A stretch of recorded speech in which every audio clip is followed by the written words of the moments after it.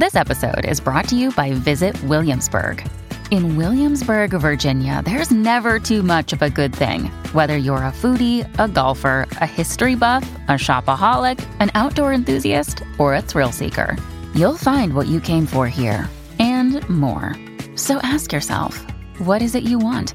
Discover Williamsburg and plan your trip at visitwilliamsburg.com. Good risings. I'm Liz Earnshaw, and this is Hash It Out. Over the past several episodes, we were answering a listener question that was related to wedding planning and one of their future in-laws kind of violating some limits and boundaries. And it made me want to talk a little bit about some of the big things that I see when people are planning a wedding. So I work as a couples counselor, as many of you know, and I also work with a lot of premarital couples. I actually co-founded a company called Ours, which is completely focused on helping people have the important conversations, know the important skills before they get married so that they can set themselves up for success. So I wanted to dedicate an episode today talking about some of the big things that I see happen and some of the really important things that you can start practicing in your relationship during the wedding planning stages. So when planning a wedding, most people focus on the event, right? Who's going to be there? What should it look like? How do we want to entertain? And in this, they often forget to focus on the relationship. Weddings, though, are full of opportunities to build the type of relationship you want with each other. You see, your life together does not begin after the festivities are over. It's already started. And the way you navigate your relationship from wedding planning on out is going to impact your sense of security with each other for years to come.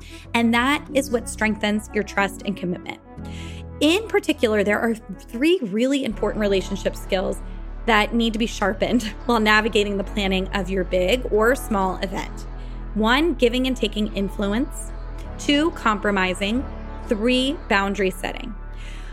Giving and taking influence. Let's start there. So for decades, John Gottman has studied couples. His research has given us extensive understanding of what makes some couples succeed and others struggle. One finding is that people who give and take influence from each other do much better in relationships than those who don't. Whenever I write about taking influence, though, people will say, what does that even mean? The answer is simple. Being able to take influence means that you allow yourself to be the type of person that can be influenced by your partner's feelings and opinions and needs. Unfortunately, many couples do not take each other's influence. Instead, they dig their heels in and they stay myopic in their views and their opinions. They think that they know what is best. When it comes to weddings, there are many opportunities to give and take influence. How big is the wedding going to be? What type of food are you going to have? Where's it going to be located? How much money are you going to spend? Sometimes people just roll over and they agree to do whatever the path of least resistance is. And sometimes that's okay. In reality, it's good to pick your battles. You don't always need to be influential. And sometimes you honestly don't care as much as the other person cares. But when something really matters to you, it's much better to speak up and offer your 2 cents. Giving influence doesn't mean, of course, that you always win. It doesn't mean that your position takes priority. It does mean you share your thoughts and feelings in a clear, kind, and assertive manner. And taking influence means that you are open to hearing the other person's thoughts and feelings without becoming defensive or trying to win. Let's take Abby and Nick.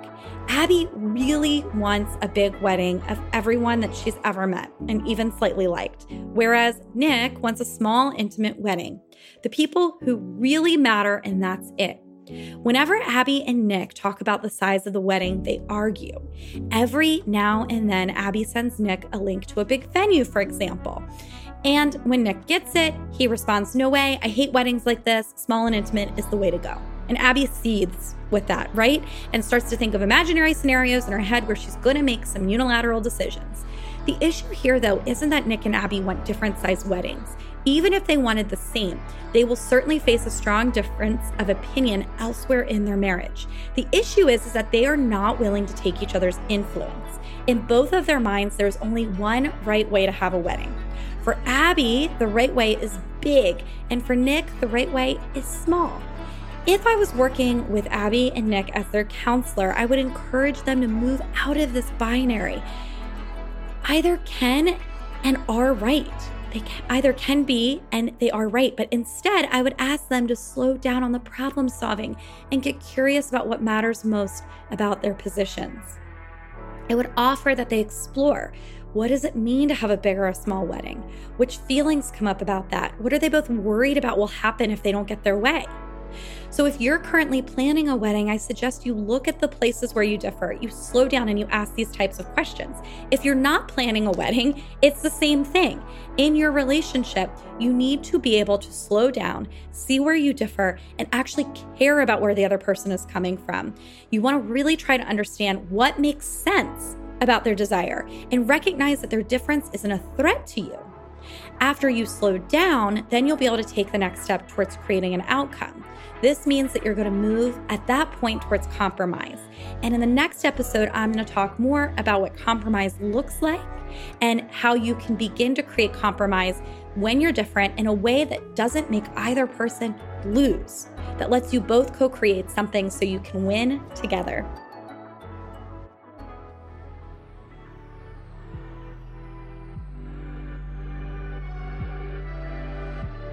I'm Liz Earnshaw, the author of I Want This to Work. You can find me on Instagram at Liz Listens. Thank you so much for listening to Good Risings. We would love to hear from you, so please take a moment to leave us a review. Until next time, love on your loved ones, and when that gets hard, tune in to me to learn how to hash it out.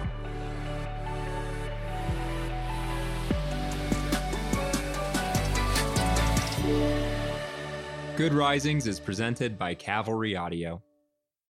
When you need mealtime inspiration, it's worth shopping Kroger, where you'll find over 30,000 mouth-watering choices that excite your inner foodie. And no matter what tasty choice you make, you'll enjoy our everyday low prices, plus extra ways to save, like digital coupons worth over $600 each week. You can also save up to $1 off per gallon at the pump with fuel points. More savings and more inspiring flavors make shopping Kroger worth it every time. Kroger, fresh for everyone. Fuel restrictions apply.